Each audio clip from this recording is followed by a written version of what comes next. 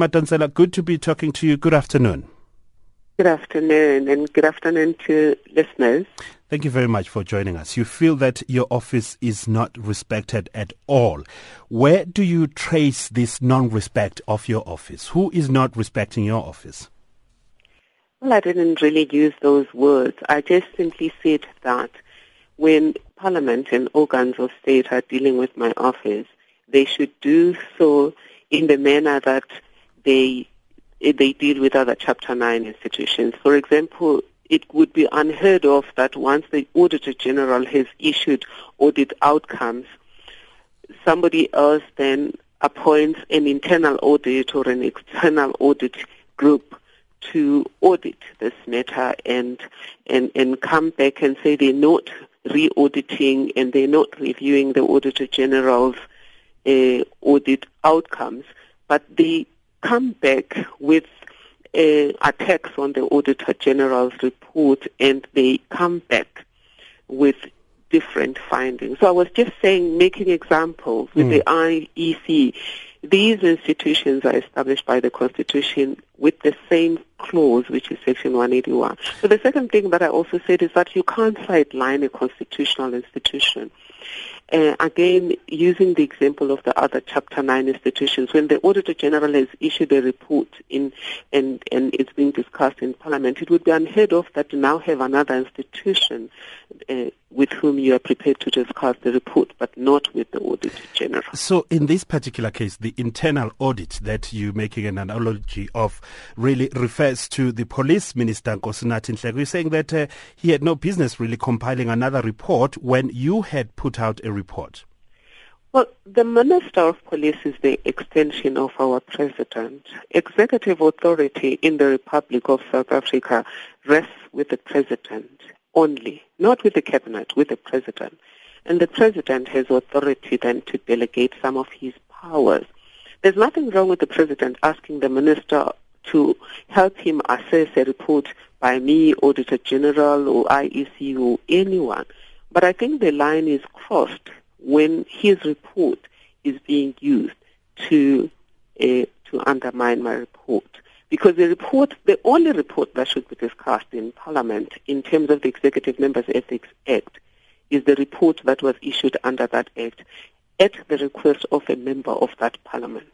And in your report, you asked the President to pay back a certain portion of money, especially that was used to the non-security features at her home. But you didn't say how much. You said he must use his discretion, assisted by even the Minister of Police.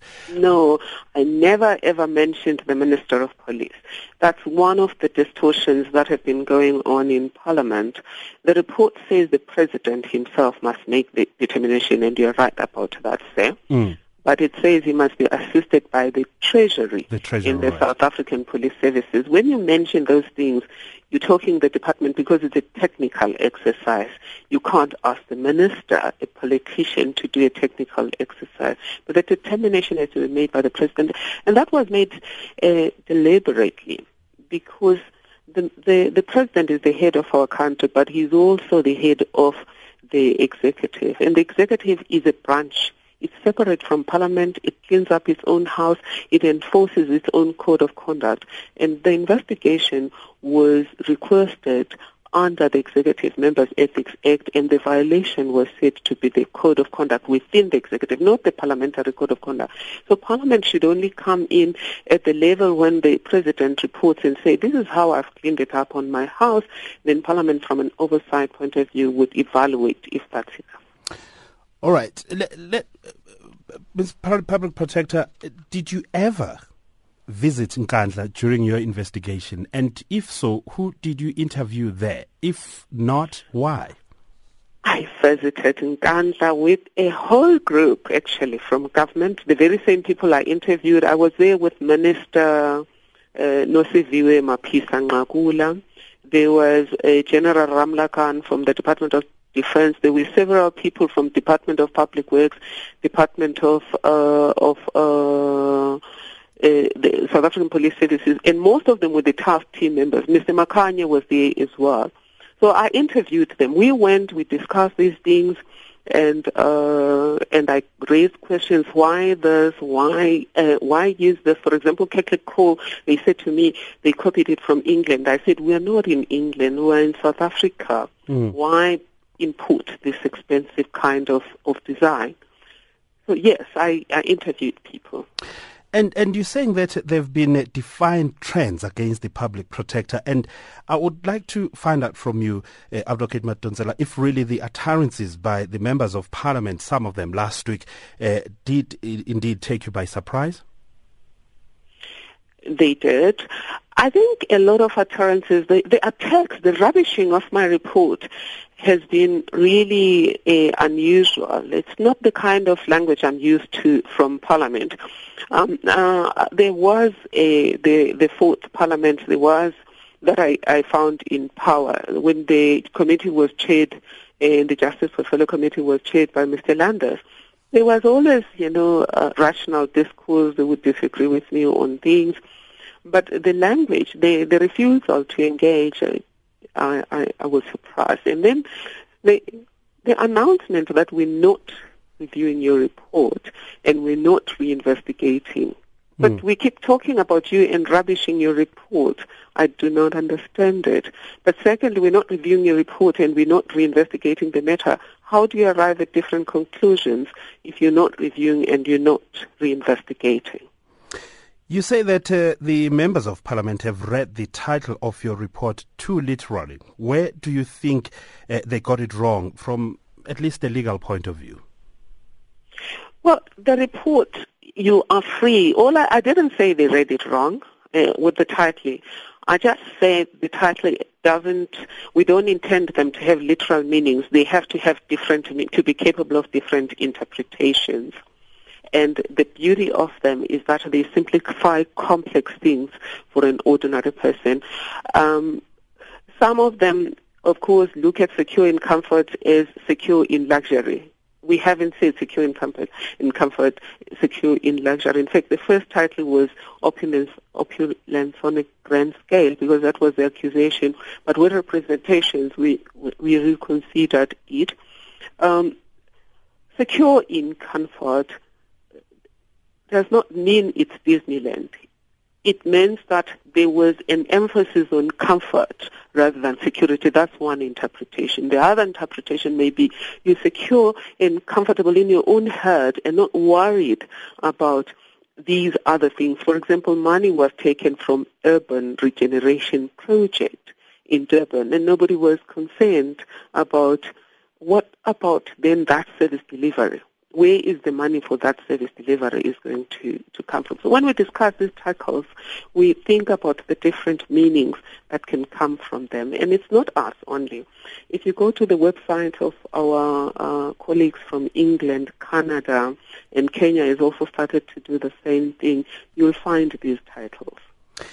And you address Parliament today via a media conference, so to speak. Why did you choose this route? Why didn't you perhaps ask for an audience with the Speaker of the National Assembly and present your case once again? I have written to the Speaker requesting an audience. We were asked right now to look for the letters.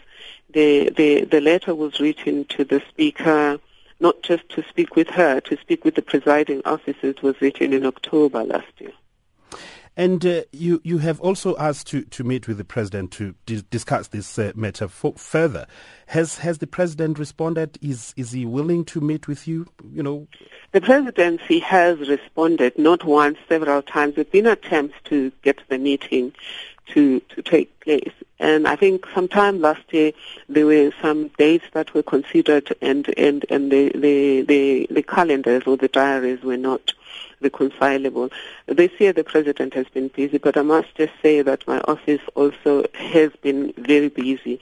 There hasn't been any word from the Presidency that suggests there's no intention to meet. And the President responds to my letters. The fact that he disagrees with me is not an issue, because that's part of democracy. And do you think the President would like to meet with you? And how is your relationship really with the President? I've met with the President in social settings. The relationship is fine. It's great. But in social settings, we don't discuss business. It's hello, we smile, we hug. That's not, we need a sit down. I mean, it can either be with my office or with the other Chapter 9 institution. And you say this office desperately needs resources. The problem is how we talk. And do you think that, in your view, the whole Nkandla issue now has affected the budget allocated to your office? It affected the debate because the debate was characterized by unexpected anger towards me. You're so outraged towards me. Before I finished just telling a story of some student who was at the verge of losing his degree because his fees had not been paid by some municipal bursary, I was attacked. And then throughout that meeting, I was attacked. I don't need the money. I'm taking cases that I shouldn't be taking. But the very same parliament, twice in the earlier years, had said, you deserve more money and we will work with you to get the money from Treasury. So you ask yourself, what changed then? But also there was something that doesn't need rocket science. We have a huge backlog. So that one, whether we incurred it rightly or wrongly, we have that backlog. And we also had a deficit. Other units in government that had deficits, Treasury allocated money to cover the deficit. With us, when it was clear that we don't have enough money just for subsistence, and we had a deficit, we were not given the money. But it was because of the manner in which there was just so much toxicity in the dialogue with the Justice and Correctional Services portfolio. I mean, it wasn't clear to me why would they be so angry towards me. But you have seen the way they've debated in Nkandla, the way my name is mentioned. There's so much anger that I do not understand where does it come from, because anger affects rational discourse. It's difficult to think clearly and to make clear, rational and justifiable decisions when you are emotional. Does it hurt you, though, that all of a sudden there is this, there are these defiant trends that, the members of parliament, some of them are talking to you in this particular way, and your work also as an office, as a Chapter 9 institution now is hindered by issues of budget when everyone clearly knows that your office needs money? It saddens me because, as I said them when I addressed Mr. Advocate and Dr. Motshekga, was, you can hate me, but let's respect constitutional democracy. Because